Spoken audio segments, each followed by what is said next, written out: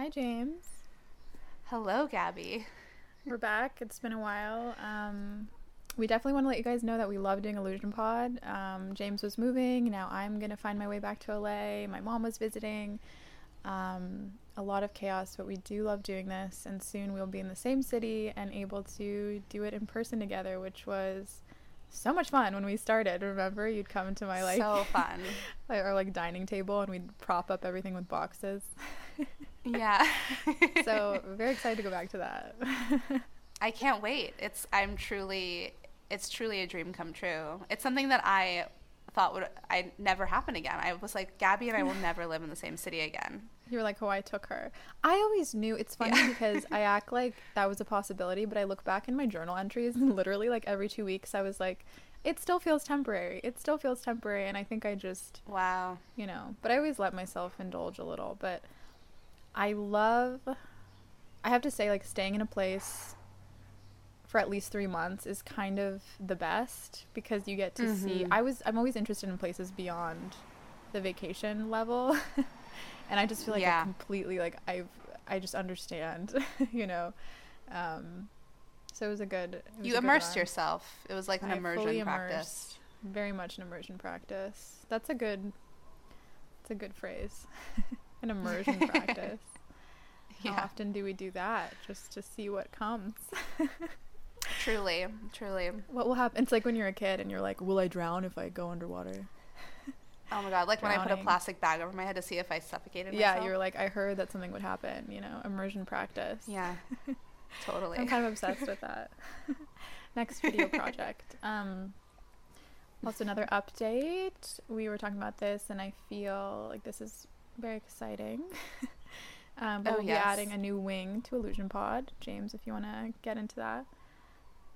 Yeah, so basically we are going to have one episode that's a podcast that is this dialogue, and then that'll be 1 week, and then the following week I will do a meditation that's sort of centered around the topics that we discussed in the previous podcast episode.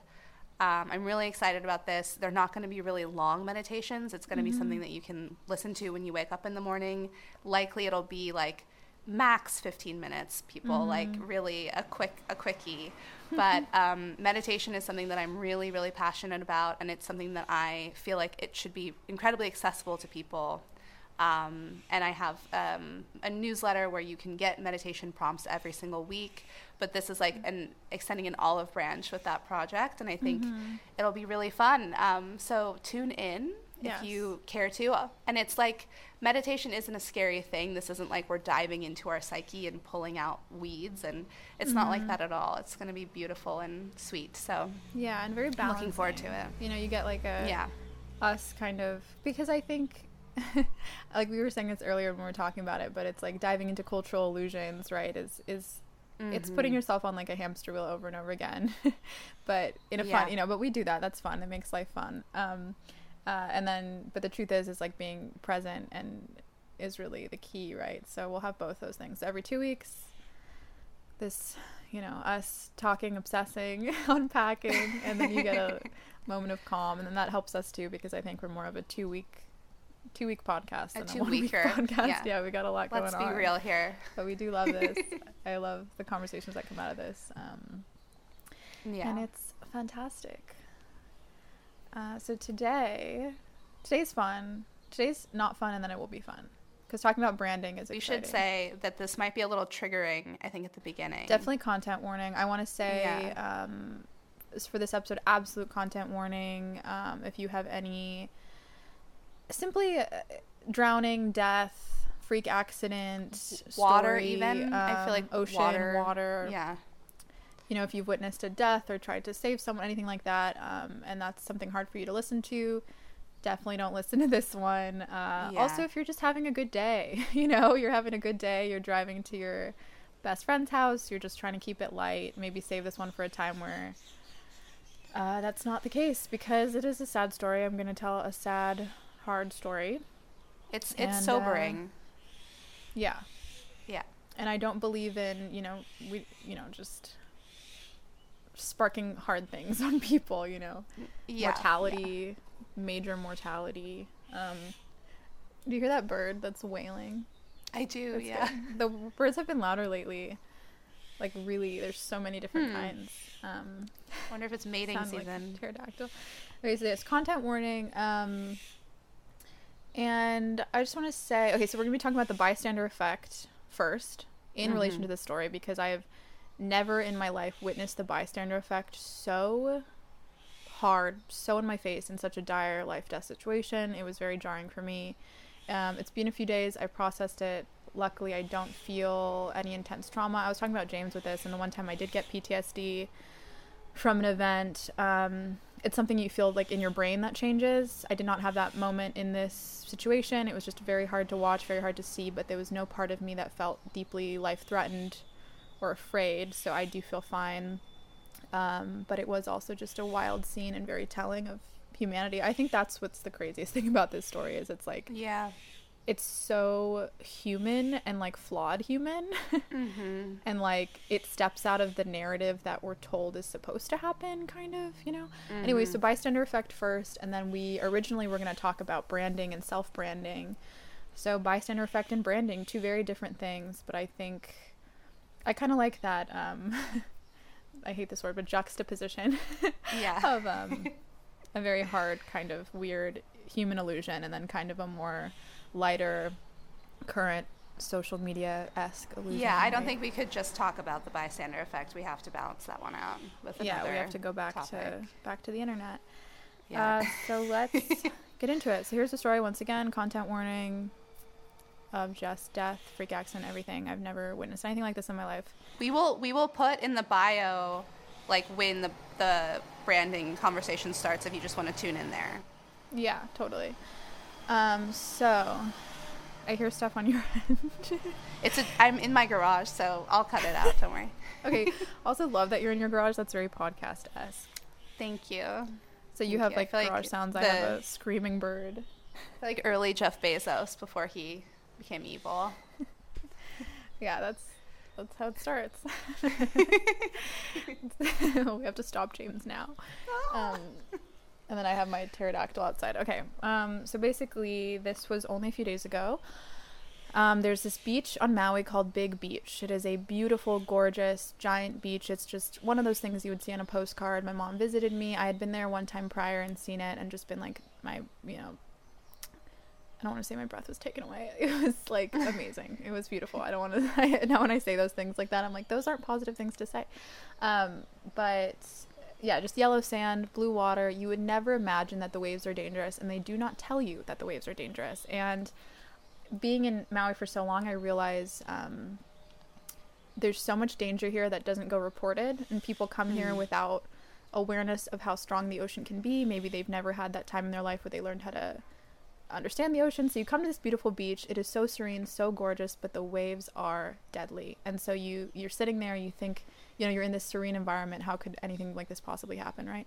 So I'm with my mom. We show up to this beach. It's an extremely crowded beach, and this is very important. It's very crowded, but not social distanceable crowded, like everyone's far away, but it's a beach full of people essentially, and that's important. And also a very big, wide beach where you can see everything kind of in one gaze. So we arrive, her and I are walking, and I see two people.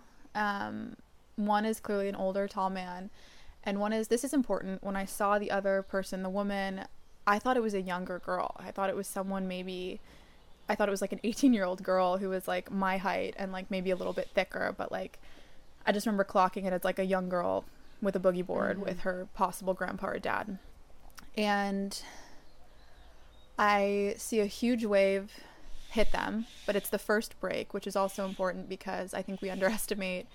People always think that going deep in the ocean is where you get hurt, but it's actually often the first break, which is that really strong first wave that hits the shore, that gets really foamy and white and big. And I see them both get hit by the wave, and both just get totally taken by the wave and just completely disappear. And I turned to my mom and I was like, wow, people are getting barreled today. I literally said that to my mom.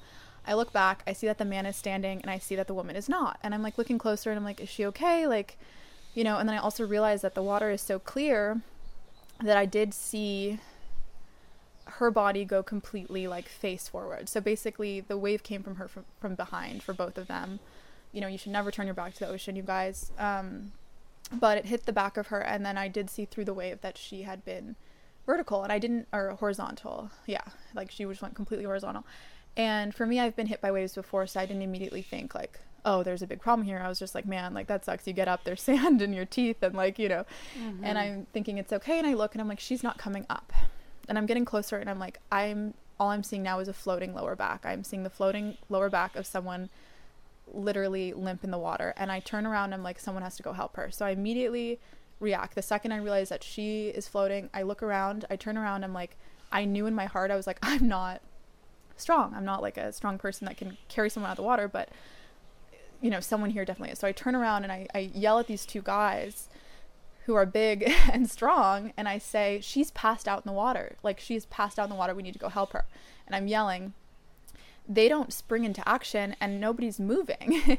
And then I immediately, this all happens in like a split second of me being like, she's passed out in the water. And then I like throw my hat off, throw my bag down, and I'm like, I don't know I'm gonna go get her. And then I run over there, and in my head, I'm like, these men are behind me.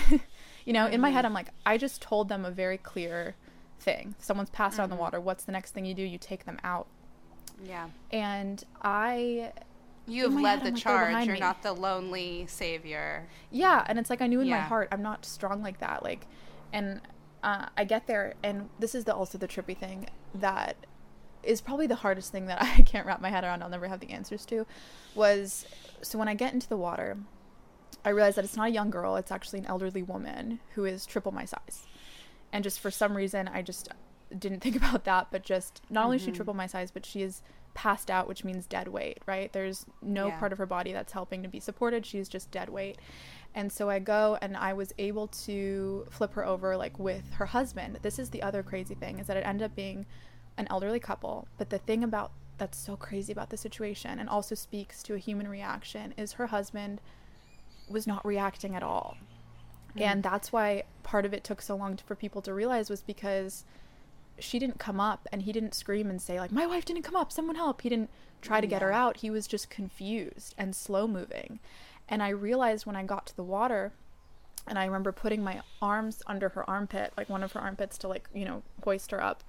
Yeah. And he had the other one, and I was like, he didn't have strength. Like, he was just frozen.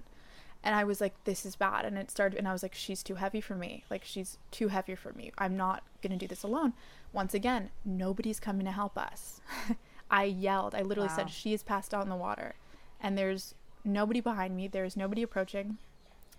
And in my head, I'm still thinking, because I can't carry things alone, but I've always been able to carry something with another person, right? So I'm thinking, he takes her, you know, by her shoulders. I'll take her by the legs, and we'll like drag her off. Still doesn't work. She's just heavy. The waves are coming. Another big wave is coming. I say, and then finally this guy reluctantly shows up, and he's sort of behind me. He's like slowly approaching. And once again, this is a beach full of people. All the people on the beach were sort of watching you? Was it like they were spectators? Yeah, because my mom held back, which is good because she can't swim in the ocean. Yeah. And she just told me, she was like, people were just watching. And she was like, my mom's regret is not yelling more. She said I should have maybe pushed people more after your initial thing. The other concept too is maybe these were tourists who are not familiar with the ocean and obviously weren't going to risk their lives. I clearly have been in the ocean a lot and wasn't afraid of like the first shore break and knew how to handle it. So there's a lot of aspects, but at the end of the day, it was a beach full of people, and a lot of those people, it was not a life risk to go to the shore and pull somebody out. It just wasn't. Like, it wasn't deep water. It was like, it was so common sense. And so I'm over there, and big thing. Her husband's completely silent, completely confused. I almost at one point felt like I was intruding in something, because I was like, he's not acting like this is an issue. I was like, it was like the energy just didn't match. I was like, so clear that there's an issue here and we have to pull her out. And so I just think he was in shock. I think he was just frozen, and we're just not moving. We can't move her. I remember my voice cracking, and I was like, can somebody help? Like, I was like, I got to that emotional point where I was like, this is crazy that nobody's helping. And then this guy reluctantly comes, and literally I remember him coming next to me and saying like, all right, like in that annoying like dad way, like when there's clearly an issue and someone's like, all right, we got this. And I was like, this is not like, this is not simple. Like, it was very, I just felt I don't know. And so at one point I'm holding her ankles while her husband is holding her sort of like in the armpit area, and I think she's awake because her eyes are open and her mouth is open, right? And I forget that when you pass out, your eyes are open. Yeah. And so I'm looking into these like big blue eyes that are staring at me with that shocked face. I think she possibly was dead by then. And and then I say to her, "You're going to be okay. We got you. You're going to be okay." Because I think she's taking her first breath after we flipped her over. No, she was completely passed out. I'm holding her by the ankles. Another big wave comes. I'm like, "You guys watch out, a big wave is coming."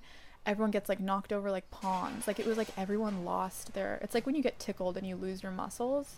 Mm-hmm. It was like I felt like everyone was just like failing in that moment. And then finally 2 other guys came that were stronger, and I got out of the way because I was like, I'm not helping. And I think that's when my like flight kicked in, because I ran away crying once they were able to start like dragging her out. And I was like, that was so hard to see, because I was looking in her eyes, she was foaming at the mouth, and it was one of those things where I was hopeful, and then when I took a second, I was like, this is not a good situation. And I was just so mad. I was so mad that those men didn't follow me.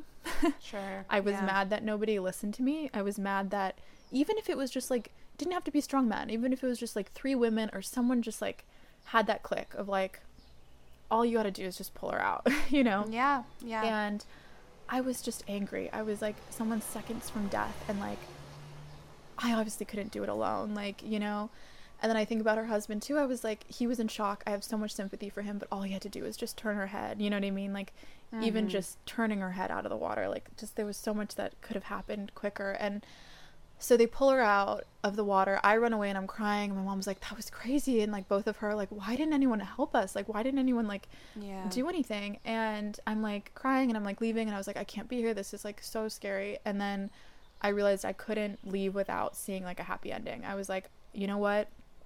People get revived all the time. And by that point, somebody on the beach was an off-duty medic. They ran over. They started, pumping her chest and everything. And it just gets to a point where it's just like, man, if someone's doing CPR for that long, that it's not, you know what I mean? So just like intense CPR, the kind, I didn't know this, but apparently like sometimes you have to break people's ribs. Have you heard about that? Yeah. And they were doing it so hard at that level. Yeah. They were like, you know what, we might need to like, do the electric, what is it called? The revival thing with the electric pads. And there's no lifeguards on the beach also, but there were these, fancy lifeguard towers that were locked up. People started just trying to break into the lifeguard tower. But it was like this moment where it was like when everybody was needed, nobody was there. And then when it was just way too late and like chaotic, everyone was involved. Everyone was crowding. Everyone was trying to break into the lifeguard tower. Everyone was crying. Everyone was calling 911. And she's just on the beach, with her, and just getting pumped. And I'm like praying. I'm like, come on. Like, I know it was long. It doesn't make sense really that she would live, but she can live. Paramedics finally come. They take her. I think they did the pads, whatever. But it just, you could tell, she was losing color. Yeah. There was blood coming out of just like her random, like nose, ears, you know what I mean? Like just, it was like a gone body. And I have never witnessed that. And I witnessed a freak accident death on the beach. I witnessed the bystander effect in full effect. And I literally, the second after that happened and they took her away and I was like sitting with it, I was like, I need to like research this to make myself feel better because I'm so angry at these people. And I looked at the psychology of the bystander effect, which we'll get into, and that's really what helped me out. But basically the paramedics took her, and here's the other thing that also is that when the police came to get a report, everyone was running to give a report and admitting that they saw her from the beginning, that Crazy. They saw her get barreled by the wave. And I remember I walked over and someone pointed at me and they were like, oh, she was the one who was in there first, like actually you should talk to her. But it was this weird moment that I also thought was really gross, where it was like everyone was so excited to tell the story. You know what I mean? And these were people I did not see in the water with me. I did not see doing anything. And I was like, okay, so you're able to tell the story just as I saw it, but you did not do anything. And I don't know, pissed me off. And yeah, and I remember there was this one moment that made me mad at the end where like the police guy was talking to me and I was like, is there any way to find out that she's okay? I was like, would a death be in the news? Is there any way for me to find out that this actually worked? And then this girl who had done nothing but be part of the like story drama at the end was like, I don't think it's a good idea to speculate. And I was like, were you there holding a body that you were trying to save, and now you just really want them to survive? And I thought, I mean, maybe she didn't know that. Also, what does that whatever, even mean? Like, not good to speculate? Like, I know, I didn't know what she was saying. I was like, it's not good. Are you trying to give me mental health advice? Like, I shouldn't speculate. I was like, yeah, I literally really want this woman to live. yeah, and I want to find out if she did. And so I was like, and I just was like, I'm done with these people. Like, it was just ridiculous. And that's what happened. And at first I did have that feeling, which I really actively, for my own health, like, had to get rid of, which was like, if you were stronger, you could have done it. You know what I mean? If you yelled louder, you could have because it was so clearly like seconds from death energy. You know what I mean? Where it was just like, maybe if I pointed at a different guy, maybe if I yelled louder, maybe if my mom kept yelling and stuff, or, you know, maybe if I ran in right when I saw her get barreled, you know, but I didn't know that it was that deadly. You know what I mean? Like, all these things, I just had to be like, I did my best, you know? Yeah. And that's it. And at a certain point, it's like, this situation, the ocean is strong. For all I know, she could have been dead the second that the wave hit her, because those waves will snap your neck, apparently. I've been talking about it with so many people after realizing that this stuff happens all the time, goes unreported, and many people on this island have had this experience. And that's been really helpful. But if the wave hits you in the back of your neck, like, you're done. If you hit the sand, immediately you're done. And it's like, you know, there's nothing I could do about that. But so the bystander effect was the thing that really stuck with me, and just the way that people were obsessed with, like, the story and, like, telling the news. And I was like, you know, just like how the news wants to be first and not right, you know, I was like, here's that on a smaller scale. And then anyways, I was really looking for the result. I was like, you know, of course, if it was a death, they would put it in the news. Apparently that's not true. They keep a lot of deaths out of the news. They report maybe, you know, one a year, actually. Wow. When there's tons. And I found out on a Facebook page called Maui 24/7 that someone actually recommended to me, that they had posted about it, and someone said she did not make it, and that she was from Colorado. And that's all the info that I really have. And I had never witnessed that. And so I remember actually long ago reading an article on the bystander effect in Psychology Today, and I was able to remember that. And I literally on the beach, like, after, I was like, I need to read about this, I need to make sense of this. And it just made so much sense. It fit the situation entirely. And if you are unaware of what the bystander effect is, it's basically the idea that if a bunch of people are watching a phenomenon, someone getting bullied, someone getting hurt, someone getting robbed, whatever, it is the more people who are watching, the less likely they are to interfere, because psychologically we look at other people's social reactions to decide how to act. And this to me was so relevant, because I even second guessed myself, because her husband was so out of it, and he was not giving me any signals that she was in danger or that he needed help, that half of me was like, am I helping? Even though clearly this was a passed out drowning person. And I just still, you know, went into action. I was also like, why did I go into action? And I was reading about it as well. And it says the way that you go into action is that if you're convinced that you're the only person who's seeing it. And so I was walking down the beach actively with my mom. We were walking, we weren't sitting yet. And so I feel like psychologically, everyone else had been sitting on the beach and they were in a mode altogether, you know, in a kind of like, you know, vigilant mode, but not in an action mode. And my mom and I had just arrived to the beach. I did feel at a point, especially when I was, you know, it wasn't until later when everyone was sharing their stories and had seen her, that I realized we all had seen her. But I really thought in that moment that I was the only person that spotted it. Yeah. Which is not true. Everyone saw it. Everyone saw that they were boogie boarding. Everyone saw what happened. And I really thought that I was the only person. And I think maybe psychologically, that's why I was like, nobody's seeing this. I have to do something. I have to yell. I have to run over. And that's another thing. But I'm also like, I am a reactive action solution person, you know? And I just think even if I was sitting there, I don't think I would have, I don't know. I just don't think there's any part of me that would ever see a floating body and just think, oh, let me watch. Yeah. You know? But it's a psychological effect. And my friend yesterday, I was telling her about it, and she's like, I'm sure somebody was filming on a phone. She was like, it's hard for us to believe, but a lot of people just watch, you know? Yeah. Yeah. Do you have any experiences with the bystander effect, or, what is your take on all of it? Yeah, I mean, I learned about the bystander effect in AP psychology, with like the story of Kitty Genovese, who I think a lot of people probably know the bystander effect because of her. But yeah, it's even this interesting, article mentions her. Yeah, and so like the idea that Kitty Genovese died with 38 people listening in, it's like it wasn't correct. And it was kind of like, it was something that was reported as like Genovese got knifed to death in a New York street while 38 people listened.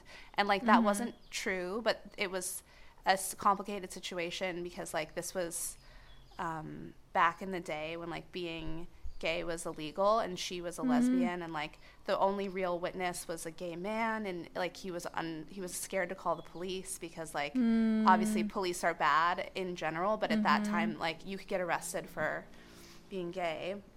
And so there was a lot of complications with that story, which I've only recently heard about. But the bystander effect is something that I've always been aware of because of that story and because of AP Psych. And even to this day, like actually a couple days ago, like even I hear things in the neighborhood and I think of that story and I think of that effect. And it's like I heard someone who probably was like, unfortunately, like a houseless person that was like crying, like making loud noises just in the neighborhood. And I thought, like, is that a murder being happening? Like, should I call someone? Do I go find out? Like, I shouldn't call the police. Like, it's such a systemic thing of like, what do you do when you feel powerless in the situation? There's, so it's actually something that's haunted me for my like entire life, is that feeling of like not doing the thing.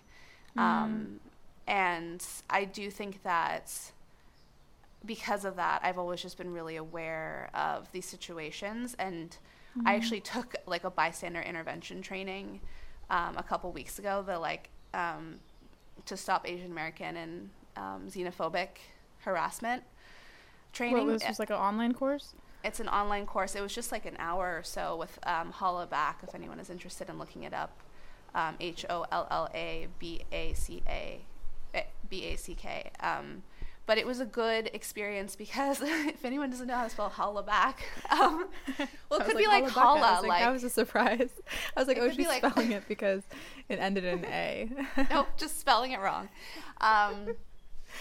No, but it's interesting because like it was sort of a basic training, but it was also this thing of like, I think people with the sort of thing with like harassment, like people are afraid to step in and to be a small person and step in and be like, hey, big scary person, like back off this person.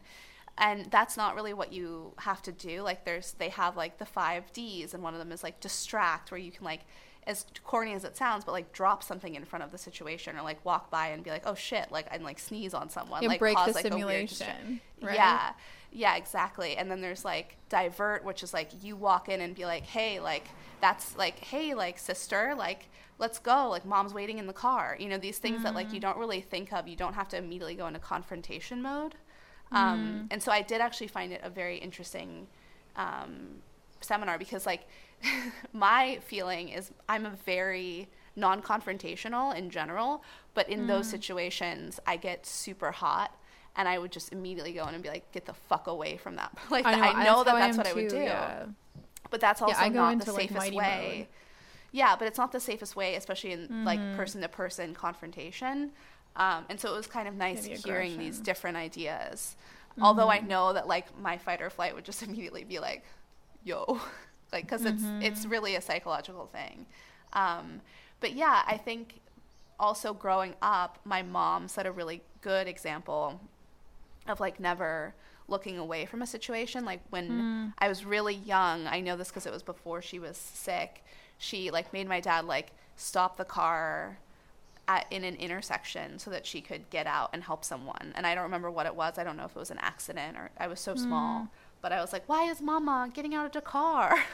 Didn't that happen recently? Was like, I remember you telling me a story of her witnessing someone getting hit by a car and nobody stopped but her. Yeah, so that was another thing. She stopped. Someone hit someone in a crosswalk, and she just held him and kept saying, "You're gonna be okay." She made sure that someone called the police, but no one did anything. She was the only person that ran there, stayed with him in the middle of the street until the ambulance arrived. And like, she also, similarly, they took him away, and she was sort of like, what's your name? She was trying to get information because she knew she would want to know what happened to this guy. And he was super out of it, and he was just like, I think my parents are coming, or something like so tragic. And she was like, okay, well, I have to just make peace with this. Like, I can't. But it was haunting her. And then my dad and I were walking around that neighborhood 2 weeks later, and my dad saw the guy in a wheelchair with a cast and a bunch of friends around him. And they were picking up, like, beers for, like, this was, like, I think this was right before COVID, actually. Yeah, it must have been right before COVID, because they were all, like, going, like, getting beers, going back to his house. And he was like, wow, tell your mom thank you, like, whatever. Like, she was the only person that stopped. So I think, thankfully, I've always had that example, and I do find it, like, really hard to, like, fathom those stories where no one does anything. But it is a psychological thing. Too, is, like, the diffusion of responsibility, which I think I'm even thinking of maybe people saying your mom with the guys, like, they look at it and they're like, whoa, this stresses me out, but she's got it. When in reality, they should walk over and be like, do you guys need anything? Like, are you set? Like, you know, if your mom's alone there, it's like, maybe he needs water. Maybe there's something you can run over and get. Like, there's always a way to, like, check. And I'm also thinking with me in the water, it's like, maybe people saw that because I was running in, like, I was, like, a pro, like I had it taken care of, you know what I mean? For and like sure. Yeah. The implication that I had it taken care of because I was the only one springing into action, when it was just like I literally did it because nobody was, you know. Maybe that's what happens in the brain is like, oh, they've got it taken care of, you know. No, I was thinking just now about how, I think we've talked about this wonderful story on the podcast of when I fainted naked in the spa. Oh, I thought about that. I thought about that. And thought about that many times. But, like, my friend was with me, and she actually didn't see me fall because she was putting her stuff in the cubbies. But I think other people saw me fall and didn't do anything because they thought, oh, that girl is with that girl. Like, that's her person. That's her, like, responsibility. And then I fainted again, and that's when someone came over. And only one person came over and was luckily a registered nurse off duty and was like, let's pick you up. We need to take you off. Like, carried my naked, limp body. Like, but, like, it's because they thought that I had, like, my person watching over me. But it's like, that doesn't mean that Hannah was capable. This person was, like, a very strong woman, like, clearly used to lifting people, you know? And dead weight, I forgot about that as a thing. I forgot that usually when you're carrying people, they're, like, weirdly helping you somehow. Oh, yeah. Yeah, no, I thought about your story a lot, and I was like, that's what also gave me hope, too, because I was like, James passes out, and she's fine. And I was like, you know, but it was not the same, obviously. Yeah. Yeah, I thought about you a lot. I thought about you being carried. I literally, like, that was one of my, like, things I could touch on to make sense of the situation, and, like, passing out and, like, dead weight and being picked up and whatever. Yeah. It's a strange thing. And I think I read in this article, too, that it's kind of, you know, what makes me sympathize with it is it's like the brain's way of avoiding stress and anxiety is like really just not, you know, you look at somebody struggling, that will make you feel like you're struggling. And I know that people act like there's empaths and there's not empaths, but we're all empaths, you know what I mean? That's how energy works. So if you see someone suffering, you think about your own suffering, you know, or you feel like you're suffering. Like, it's hard to watch people suffer. And I think if we're not aware, then that suffering will paralyze us into inaction, you know, and we think, I don't want to feel this. I don't want to feel this, you know. Even me running away, like, I did initially the right thing, but I did freak out and, like, run off eventually and feel so, you know, afraid, even though I wasn't really in danger, you know. And then also the aspect, too, it's as much as I want to be forgiving and be like, well, maybe these people didn't have experience with the ocean, I'm like, at least a handful of people definitely did, and we're not afraid of the you know, the first shallow break, like, for sure. And it was not, you know, me going in there didn't feel like I was risking my life at all. You know, there was much stronger, more capable people that you know, it's weird, but well, it's also, it must be like a very basic, must be a very basic level of survival where your brain says that person is in danger, don't go there, you know, like, it doesn't make any sense on a logical level, because the logical level is like, help that person who is moments away from death. But the brain is like, oh, like block that out. And also saving yourself from potential trauma, you know. Correct. Like seeing a dead body or anything like that. I'm sure that stopped people, you know, somewhere there in their wiring. And I guess we could sort of get into how, I mean, there is, if you guys are interested, this is just a wonderful article that I read literally years ago, I think. Let's see, when did it come out? I don't know, it doesn't say. But I literally remember reading this like at the register of, when I worked at Blick at the register and I started really hating the job, I would like find so many ways to do other things, and one of them was reading Psychology Today articles at the register all day. And this is when I read this one, and it says how to be an active bystander, and it said one technique is to convince yourself that you're the only person witnessing a problem. And it said often when one person takes action, or at least says, hey, what's going on, others will be emboldened to take action. So it's really just like, it's so trippy to me because it felt like the Twilight Zone, and even reading the way that you overcome it to me just feels like there's a simulation and you need to like break it. And it's like the simulation is the protective like human ego trying to survive, you know. And it says, they talked about that in the, oh god, oh no, I'm very interested in your course, please say that. Well, they talked about that in the course because one of the D's was delegate, and it's basically like if you feel afraid and you don't, or you feel too like physically incapable or whatever, delegate responsibility. Like what you do is you transfer, like, because maybe you are the only person that sees it, right? Like you walk down the grocery aisle and like you're the only person in that aisle, so you transfer that responsibility, that singular responsibility, to one more person and say like, I saw this, I'm telling you, like I'm getting like someone else to help, you go now, like you're the person. And I think that's really like you know, just put someone in the fucking hot seat if you have to. Totally.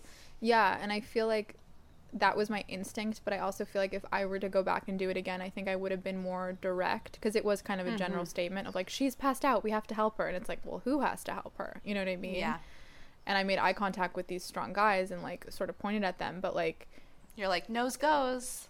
Yeah, it felt like anyone could have taken it or not. Like nobody knows who I am. Like they probably only heard half that statement. You know what I mean? Like I think if I were to be in that situation again, I probably would have been like, you know, way more like just a better director essentially, and been like, you over there, like, are you comfortable? Like, come on, let's go run, like right now, like you know, someone call 911, like someone call a medic. Like all this stuff just happened too late because of the lack of communication and the lack of direction. Like everyone there was just fucking like did not know, you know.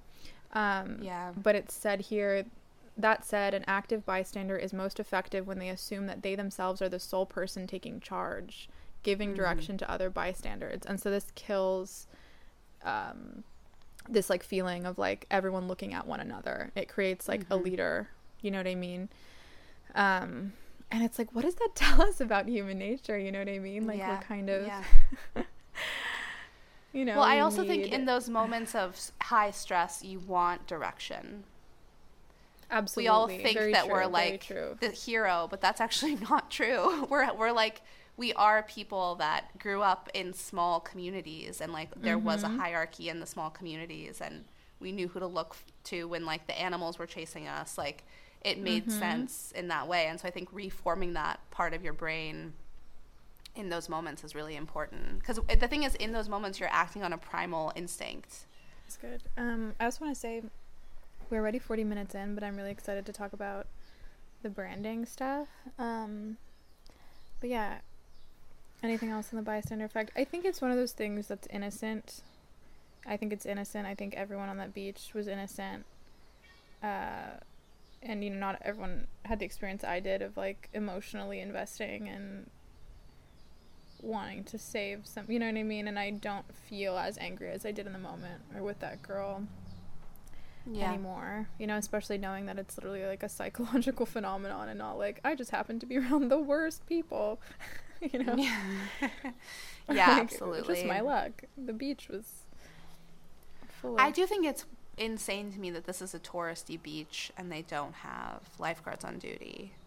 Oh yeah, and this happens daily. It was like the next day after this happened, because I was looking, the Maui 24/7 Facebook actually reports everything. You know, the Maui now has like 5 stories a day, and they're always like, you know, whatever. But the Maui 24/7 reports like crashes, and so the two like main things that happen that people should be talking about more is just lifeguardless beaches that are crowded with tourists and people who don't understand the ocean getting literally their neck snapped daily, dying or nearly dying, and then there's this really strange bike tour on the island that doesn't make sense because unless you're in like certain areas, most of the island has like 2 main highways, kind of like just big highways, and so to bike ride on the shoulder of a highway to get around the island is really dangerous. It went the wrong way. Are you drinking a Topo Chico, or did you fill a Topo Chico with water? I've had a cough. It's a Topo Chico with still water. Oh, wow. Balance. I love the bottle. It looks vintage, even though I know it's classic. I got it 2 days ago. But yeah, every day there's like a bike riding issue but it just goes unreported because, I don't know. I mean, I could say that And that road, right? The road to Hana. People like the road to Hana is really not, well, people do, the road to Hana, that's also another thing that's not, you know, it's very dangerous, and it's like advertised at this as this like amazing like Jurassic Park like tourist attraction, like drive down this road and see waterfalls and la la la, and like there are some warnings, but I literally like, people have issues all the time just like they do in the ocean, where it's like if you're not, like it's literally a road that most of the road is, if you make one mistake you're off a cliff and you're dead. Like there's not a lot of shoulders. The road itself is a single road that you share with, you know, both directions. There isn't a divide. No. Yeah, it's super windy. So I was on the road to Hana so much because, you know, my island lover was there, and so we do the drive all the time, and he was a master at it because he's been driving it for years.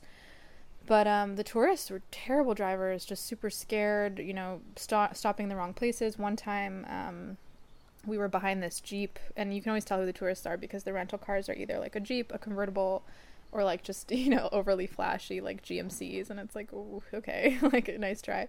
But it was like a silver like fun Jeep in front of us with this like sort of middle-aged couple, and they're in front of us, and something that, you know, Island Lover always warned me of, whether you're hiking, whether you're driving, is that you'll think that the cliff is longer than it is because of tall grass, but you don't know if it's tall grass or land. So never ever take that chance, because if you step and you think, oh, there's just more grass, it could just be really tall grass or like angular glass, and it's actually just a cliff.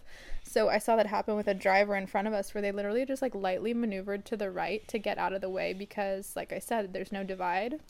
You're literally squeezing by cars the entire road. He gets out of the way a little bit, mistakes the tall grass for just more cliff. Luckily, the cliff wasn't like a real, like, there's a lot of cliffs that are very disastrous. Like, you're off. It was like kind of more slanted. So the car, but still so scary. So he goes off the cliff, and I saw the car just like go almost like not complete, almost flip completely. Like they were so angular and they were so scared. And then, how did they get out? Well, someone just puts in a report, and then like the one tow driver, apparently there's one tow driver in all of Hana, because Hana is a huge span of land with less than 1,000 residents, and it's kind of sort of like pimped out as like a tourist destination, even though the people there are, that's probably where the most kind of like local, like Hawaiian, like farmers, fishermen, all those people live. So I think it was the main place where I saw like tourist and like local tensions and really like understood it, in the sense that it was like, you know, you're pimping out this dangerous road, and then there's people who actually are great at driving it and like need to use it for their lives, and then you have all these like crashes and bad drivers and traffic, and like for what, like, you know, it's just so there's a lot of things going into like talks going into how to, like, maybe making people pay the toll or pay a toll to drive through. All these things are happening, but basically, yeah, that's just another part of Maui that's quite dangerous and like people don't talk about. So that happened. Wild. It's been a few days. Wild. Yeah. Who knew? Yeah. I mean, that was when you texted me, I was just like, I mean, it just sounds like a literal nightmare going through that. Yeah, I texted James, was the first person I texted. Aw. You're always good in a crisis. I remember when that other thing happened that gave me PTSD. And I messaged you. You were really helpful in making sure I didn't tie myself to the narrative too much, you know, because I had another friend. Long story short, I had a bad situation. I got like grabbed. I had PTSD for a year, but when it immediately happened, I like texted 2 people, and James was like very like helpful and was like, it's okay, you know, these random things happen, like whatever, I'll be home soon. And then my other friend was like, that's so terrible, the world is so terrible, you know, and I was like, no, like, I don't need to go there, you know what I mean? Like, and same with this situation is like, I could see myself making these grander claims on what's wrong with humanity and how death is so sad, but it was really just like the ocean took a person today, and like that happens, you know, and it's like that's what you need to do, I think, for just like your to survive, really, you know, is just be like, you know, this isn't this crazy narrative of like defeat, it's just like it was deeply unfortunate, you know. It's the practice of non-attachment, which we have to always have. I mean, I even told myself, it's like, first she was old, she was elderly, so that's like she lived a whole life, right?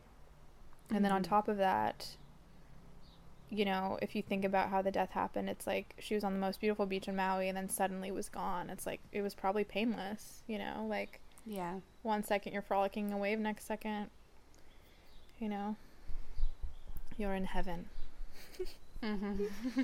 So I feel better now. But yeah, the first couple of days I would just tell the story and I would just like bawl. Like when I was like telling my dad, I was like, he told me a really interesting story though that I loved, that I think that would be how my last bystander effect share. I do want to say too that it was other people's stories of the bystander effect that really helped me heal, including this like Hawaiian guy at the beach 2 days ago, this like older man that I just got in a conversation with, and he told me about how he like rescued a girl out of the water and everyone was just like staring and not reacting, and it just like it just helped me like form this thing of like this is natural. But something that the story my dad told me after I like told him the drowning story was when he was in Brazil in his early 20s, and my dad was skinny when he was like, you know, he wasn't like a strong guy, he like was skinny and like played soccer. He was in Brazil and he saw a big VW van hit a guy on a bike. And the guy hit the ground. He said even the guy in the van didn't know what to do. He was just frozen. Everyone was just looking. And my dad runs over, grabs the guy off the bike, throws him in the van, and says, go to the hospital right now. My dad's covered in blood, takes him to the hospital, drops him off. And he was like, nobody did anything. He was like, even the driver, even the guy who hit the guy didn't think to immediately come out. He just was like stuck. And then my dad said he like didn't find out anything after, and then years later, actually no, the best part of the story is he said he woke up the next morning and couldn't lift his arms. Whoa. Because he got fight adrenaline, right? I don't think I clearly didn't get that when I was doing this, and I was like, where was mine? I was like, where was my big arms? Where was my surprise strength? And he said in the morning he couldn't lift either of his arms because he just had an adrenaline rush, picked up this guy who was like much heavier than him, threw him in a van. Wow. He was like, I couldn't lift my arms. And then years later, he said the guy was like a delivery person or something, and like came to his house, and he was totally fine, walking, healthy, working. And my dad was like, do you remember me? And he didn't know, of course. And then he was like, I picked you up and put you in a van one day. Yeah. Wow. Crazy. You don't hear about this stuff, you know. I don't know. Yeah. These like people fucking I definitely don't want to attract any more of these situations, but I feel like if there was another, I could handle it better. And we all could after listening to this episode. Yeah. I'm definitely going to take CPR classes because I've always wanted to, and now's a good time. I did baby CPR once. Why don't we do it together? Yeah. Because I had to do baby CPR when I was a babysitter as a teen, and that shit was crazy because I think a baby would, I don't know, like the baby, you put it on your knee. Yeah. You need CPR now, I'm kidding. I have to finish painting the garage because it's like dusty and moldy in here. Oh my god. James. Anything for the pod. Oh my god. Oh, Also, my allergies have been inflamed as fuck this year. So. That's something I'm not looking forward to. Is like Hawaii made me so healthy. Like I have 0 allergies ever, and then in LA it's like constant. I know. Like, you need to use that humidifier. Very true. That really helps me. Yeah, that'll be part of my life. But yeah, and clean it out all the time, because mine got moldy and now I'm afraid to use it, even though it's probably fine. And it was black, so you can't tell. Right? I'm also just, I saw this one girl like with a toxic mold incident, and I'm just like, fuck, man, like keep it away from me. I don't want to take any chances. So just, I'm probably gonna get a fresh one, but as long as you keep them clean, they're fine. Yeah. I left really water in mine for like 2 months because we were moving, and I picked it up and I was like, it's pretty hairy. Seems like there's more than just water in here. Yeah, I filled it up. How nice. When you gave me that humidifier that was black, and when I left to come here, I gave it to my mom, and she was like, "Why is it black? You won't be able to tell if it's moldy." And I was like, I don't know. Yeah, you're not wrong. Seeing ignorance is bliss. No, just kidding. Bystander effect to the mold. Yeah, for real. The black humidifier is like just like epitome of that. Stupid. Yeah. Dang, but yeah, life be going.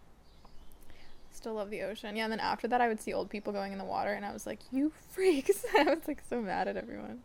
Turn back. But there was a redemption in the sense that after that I went to another part of the beach and just sat there and was like figuring it out, and this like really old couple was so good at the waves. Like it was so cute. Like the old man would like dive under the big waves and then come up like clapping, and I was like, okay, people are here, people know. Aww. Like yeah, got some relief. Just keep going back to the story. So should we go into our branding segment? Should we take the weight off, go back to surface level internet vibes, internet illusions that eventually permeate? Okay. Yeah. So self-branding is something that I've been thinking about recently because of you telling me that I need to up my self-branding game. And so I brought this topic up for the pod, which I feel like was surprising for me because I'm such a novice. And so I think something that I've been exploring recently is how to self-brand without feeling inauthentic, because I had sort of, personally, I had been like, if you self-brand, it's like a form of like not allowing yourself to be like the enigma. Can I just say, I don't think I told you to self-brand. I told you to share more. Because I think there's a difference. You know what I mean? Yeah, so I guess... Because I just, like, that's just not a word that would come out of my mouth. Well, no, you didn't say that. You didn't say that. I just... Yeah. But I think there is, like, inherently in... I guess we should discuss what self-branding means. Because my understanding is inherently in sharing more, you learn to self-brand because you... create something that you're sharing. Like, you create a palatable brand to share with people, and brand is like a trigger word almost at this point, but like you create a product, you create your persona to share. So I guess that's how I took it, as like I didn't really think immediately like, okay, time to self-brand, but it's like sort of through sharing more you figure out like what version of myself am I sharing, like how much the inevitable of myself. Result. Like even someone who's applauded for being genuine and is like their brand is being genuine, like no matter what, which is a big part of it. You didn't explicitly say, James, time to like I just want to make sure you guys know that I don't operate that way. Like I'm not like self-brand yourself, like I'm literally just like, no, not at all. But that does end up happening, and so I like that's the understanding too, because it's like, if you share more, if you learn to like, even being an artist, even being the most contemporary like cool old lady artist, it's like you still have a brand, unintentionally, intentionally, wherever. But something you and I were talking about was that self-branding is not new, but we're acting like it's new. Yes. And so it's funny because I was talking to my dad, of course, and I was saying like, I'm going to share more. And, he doesn't know social media at all. And his take was like, well, Mark Twain was like one of those people that like the personality brought people to the readings, and like he like brought himself. And And I was even thinking about like one of my idols, Ralph Waldo Emerson, who like was a character, like had this persona, like, and then his ideas, you know, kind of followed. Even Thoreau, like Thoreau's brand was being this curmudgeonly guy that like spent fucking time at the lake, you know, like he created this persona that people bought into, and then Walden was like, oh, okay, I guess this is what he's writing, like I guess we all know what he's about, and this is why it matters. And we want a piece of him. My first like contemporary art mentor back when I was like 18, like something she said that stuck with me was, she was like, people buy your art for a piece of you no matter what. She was like, your first sales are going to be your friends, your coworkers, your family, because they know you already. And then as you build like a community and a reputation, you'll make more sales because people know you, but they always want a piece of you, right? It's always about, you know, I automatically think of like Dali, and it's like you see this guy like doing his thing, being this character, and you're like, what's he on about? I want to be part of it. And then all of a sudden, whether you're like getting Warhol. Oh, totally. Yeah, such a persona. Pre-Instagram personas, you know. Yeah. If Twiggy made art, you know, I'm sure she did, but if she made tons of art, she probably would have been in the books, you know what I mean? Simply because she had that level of influence where people wanted pieces of her, wanted her interpretation of the world. Yeah, completely. And like, yeah, we act like now it's like, you know, and the word brand, it is sort of, like you said, triggering in the sense that like even you saying that I said I use that word, I was like, I didn't, you guys. It is a funny word because I think the word itself speaks to like almost like an intentional commercialism, you know, like when you say brand, it implies that you and I sat down and said, let's create the Illusion Pod brand, when really this is a manifestation of like who we've always been. And I think it's funny how, I don't know, some people it also speaks to like commodification, which is kind of like, that's a good word. Yes. Like, oh, this was designed for like a specific purpose. Like we sat down and made like a marketing plan. Yeah. When in reality, it's like, I think literally like maybe almost 100% of the people I know who are maybe influencers or creators, it's like who they are is who they've always been. It's just now they have a bigger audience and you know, maybe they, like me, I put some of my phrases on a shirt or something, and you could say, oh, this is just a brand, but it's like, it is me, and then these are just extensions, you know? And it genuinely feels that way. I don't even know how would you create a brand? I guess if you're like an actor, you know what I mean? Like if you're into performing, like I don't really get off on pretending to be another person, but I think some people are really enjoy that, like taking on other personas, like Lana Del Rey, maybe, you know, she had her. Some people work out of a persona. I even think Drake does. I saw an interview with him where he was and he really just has this like clear-cut character. It's like someone was saying he's like Mickey Mouse, like he always looks the same. He keeps the same energy throughout, and like that's his character, but that's not 100% who he is, you know. It's like a piece, but he keeps it really airtight, you know. But even if you don't keep it airtight, you're still a brand. I don't keep it airtight. I do whatever I want, really, you know. And that is your brand. People are like, you're so genuine, you're so vulnerable, and I'm like, well, aren't we all? You know. Self-branding. Yeah, and then even if you aren't even a page or don't even have a service, it's like your brand is that, you know? Your brand is being a tech guy. Well, I think what it is like mystifying the brand, the word the brand, because if you, and I think the brand is connected in a lot of ways to social media, and really like thinking about historically, like, you know, Emily Dickinson had a brand, Sylvia Plath had a brand. Like, we just didn't think about it in those terms, but all these people who we think of as like these forces that come from within and there's nothing like them. It was a brand. So, and there's nothing wrong with that. I think what it is also just making yourself more not palatable is the wrong word, but more accessible for people so that you can get your work out to more people, which is really what I was thinking about, and why I talked to you in the first place, is like, how do I share what I think is important, and like how does that work? And you were just like, you have to learn to share more of yourself first. And then that to me was like, oh, okay, like I haven't spent time creating a brand that's accessible. Like I'm sort of just like this enigma, which I love, but that doesn't work with the world that we live in, and it never has really, you know. Or just learning how to be enigmatic, like how to, like, just basically, like, what's coming to my head is just like how to film your enigma nature, you know what I mean, but learning the angle that shows who you are, you know. It's very interesting, self-branding. I was thinking, what was I thinking? I was thinking of something. Oh, the concept. Something that came to mind, too. I'll never forget this, but someone messaging me once, like, I did something, I hung out with someone, and someone was like, oh, girl, this isn't good for your brand. And I was like, what brand? I was like, the brand where I literally live my life and, like, share my takes. I was like, what are you talking about? And then I realized that people think of me that way, that I'm sort of this, like, complete idea, you know? But I thought that was sad. I thought that was a really sad take, like, for that person's brain to work that way. I remember thinking that was a little bit disheartening and made me realize that, like, the way I experience the internet is a bit different than other people, you know? But yeah, this is bad for your brand. And I was like, what freaking brand, dude? Yeah. Well, I guess I've always thought of brand as, like, a funny word. Like Jesus and Mero say, like, the brand is strong, and it's like it's making it this joke on, like, the concept it can be, the brand. And so I guess that's why I, like, approached it. Yeah, as it should, I think.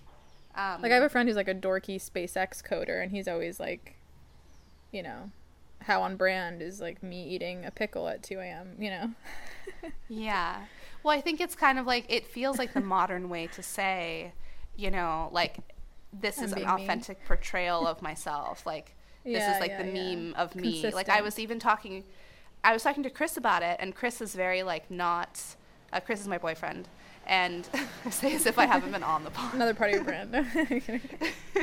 But no, he's like, he's not really an Instagram person. He doesn't really post stories unless it's about his work. He only posts photos of his work. And he's just kind of, like, not an Instagram person. He didn't even know what a geotag was. I was like, isn't it funny that geotags? And he's like, he doesn't, you know. So I was talking to him about it, and I was like, you even have a brand, Chris. Like, you are, like, the mad professor that, like, people film you doing, like, funny things, and, like, you're always look, like, harried, but you figure it out, and it's like the, you know, like, and he was like, I guess so. And people will, like, send photos of him being like, is this you? And it'll be, like, a zoomed in photo of him in, like, the desert, and his arms are doing something weird, and it's like he always wears, like, button up shirts, and his shoes, that's a brand. His shoes carried on. His shoes. Yeah. You got them, like, and then Minnie got them, and then Graham got them. Oh, yes, the brand is strong.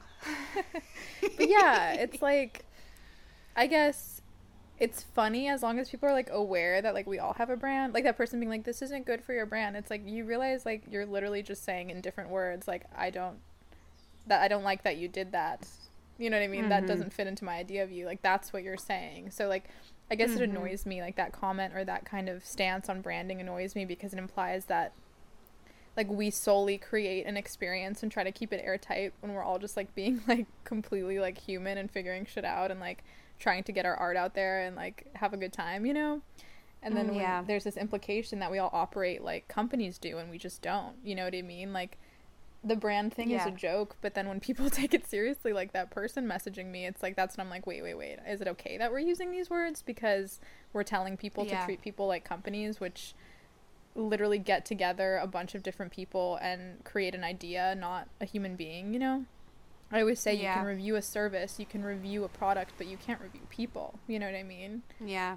And yet we think that, like, the people that we follow, it's like, you know, they have to give us something that we expected. It's like, no, we're not products and services, you know, we're not, we're a bit cyborgian, but not enough to, you know, branding. Yeah, no, it's true. It's like, is the benefit of the word brand outweigh the negatives? I don't know. I just always thought it was funny, but I also have been faced with, like, someone questioning me with it.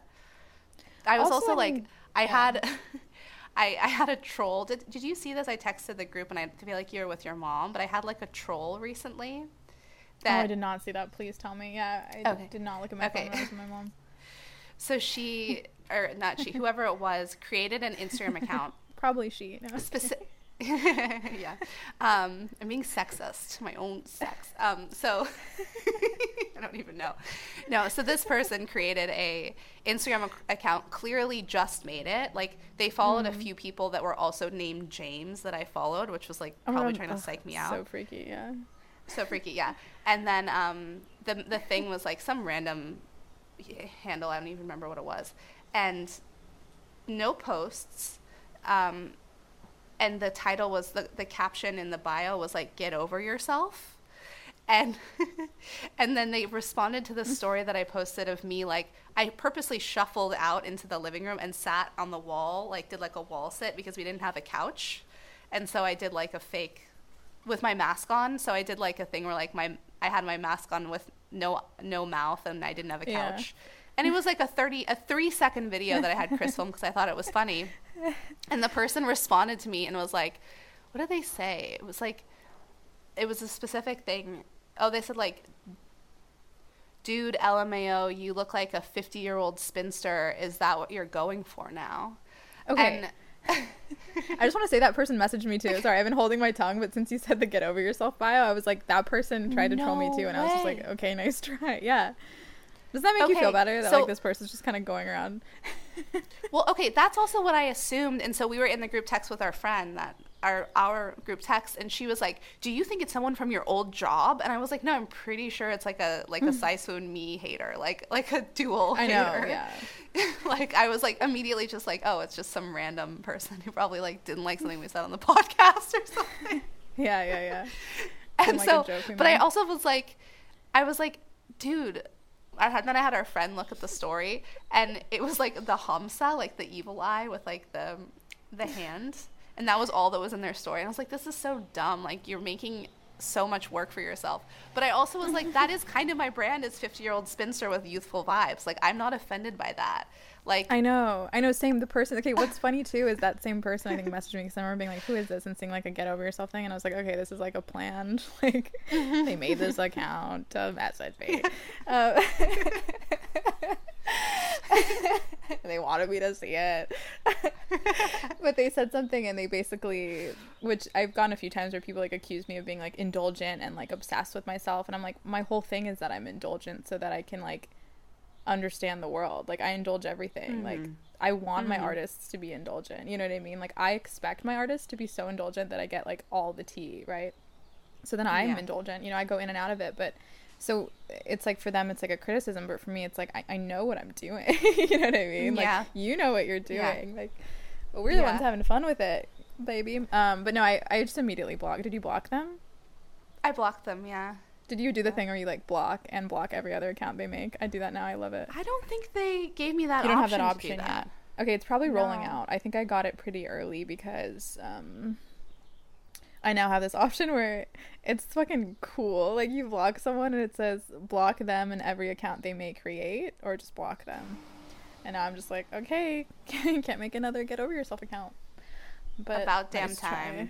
And then I just imagine them trying, and I'm like, wow. So but nice. People will, you know, and then there was people, I think, in our reviews. I don't look at our reviews often, but I looked like a while ago, and somebody was trying to like turn us against each other. Oh, that was hilarious. And I was like, we met at the friendship tree when we were like, you know, 3 and 4. It's like, it was also clear that they didn't listen to the podcast when they wrote the review where they're like, James is eloquent. And it's like, I personally know that I'm not eloquent, and that's okay. It's my charm. Like, you didn't listen to the podcast. Like, you just said something to say something. Yeah, this is like, I want this pod to sound like too like LA raised. Or someone I loved, okay. One of what somebody wrote, like they gave us 1 star and they were like, Gwyneth Paltrow, like LA airheads trying to sound deep. And I was like, I mean, yeah, like, I am an LA girl. I do find depth in everything. Podcast, one of the most popular podcasts. You mean Gwyneth named her child Apple is an icon?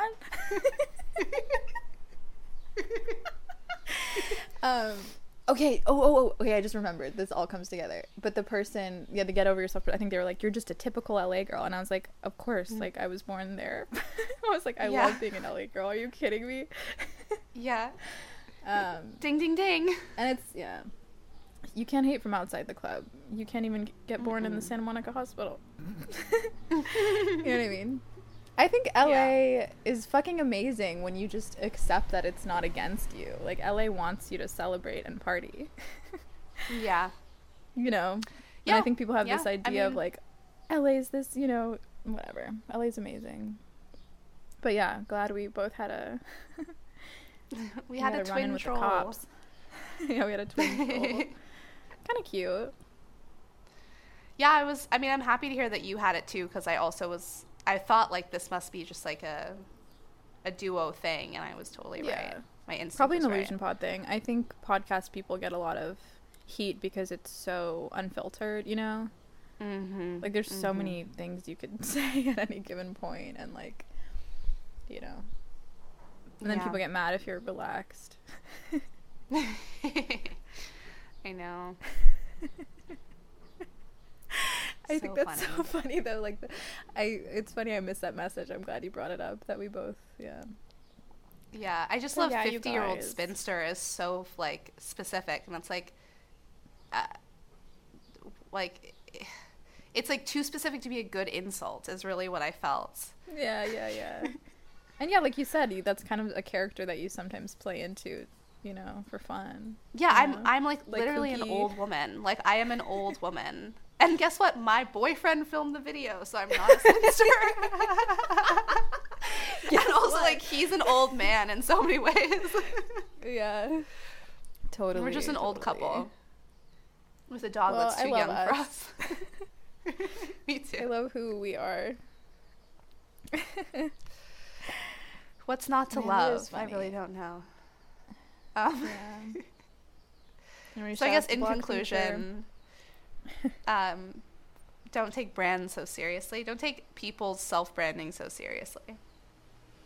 I also, you know, I want to say that, like, it's just wild how so many things have different words, but self-branding is actually, it sounds so commercial and lame, and you think of like an influencer being like, every morning I'm going to show you this, you know, which is fine also. I don't have anything against that, but I think that's what comes to mind for people when in reality, even if you're the most, like, contemporary cool painter, you know what I mean? It's like you have a brand and that's part of it. And, like, when you go to art school or, like, when you have conversations, you know, with a mentor or something about how to be, it's like they do tell you to have, you know, some discipline in your work because you end up being known for what you repeat. You know what I mean? Repetition is so powerful.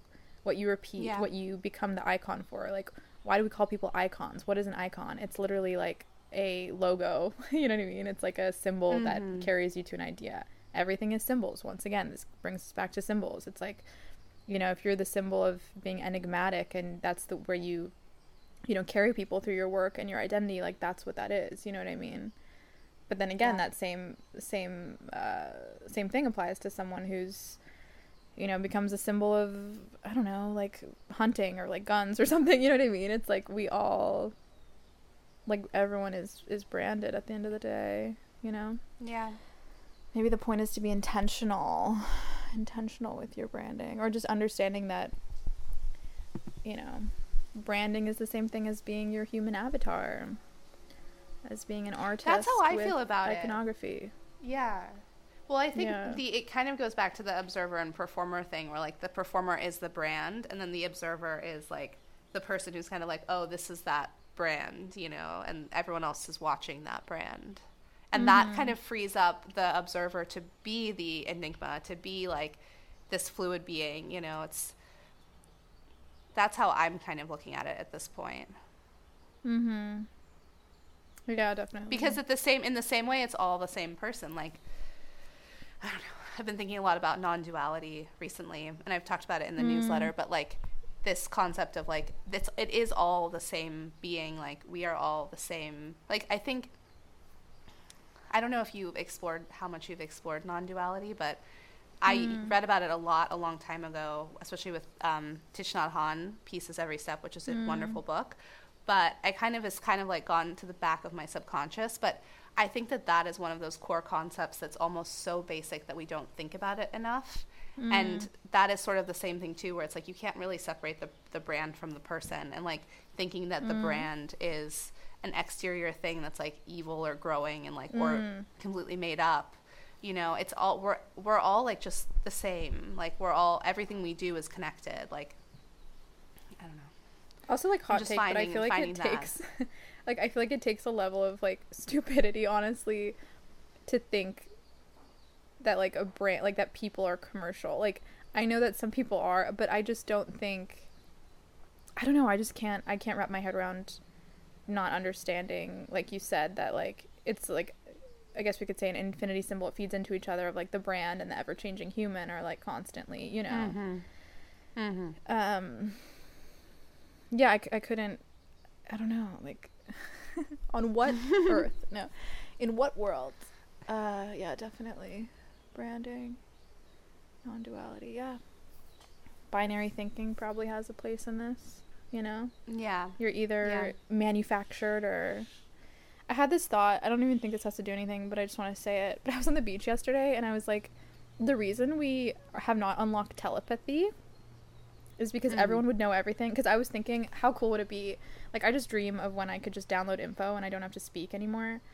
And I was like, the reason why we haven't evolved telepathy probably is because it's such a hierarchy of like communication or like knowledge and everything, like keeps a hierarchy that satisfies the ego, you know, like this person knows this person knows this person speaks this language. And like, to unlock telepathy, we'd have to like give all of that up, which is like so out there, you know what I mean?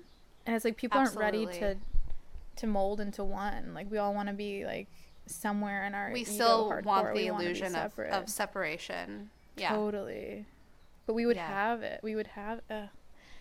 and I was like, but that's what I'm saying, is that's why non-duality is so important. If we were finally able to accept that and like really feel it as a truth and live that way, everything would be different. Like, the entire world like would be different. Suffering wouldn't be there because we wouldn't be holding up this illusion of separateness, which is like the core of suffering. Yeah.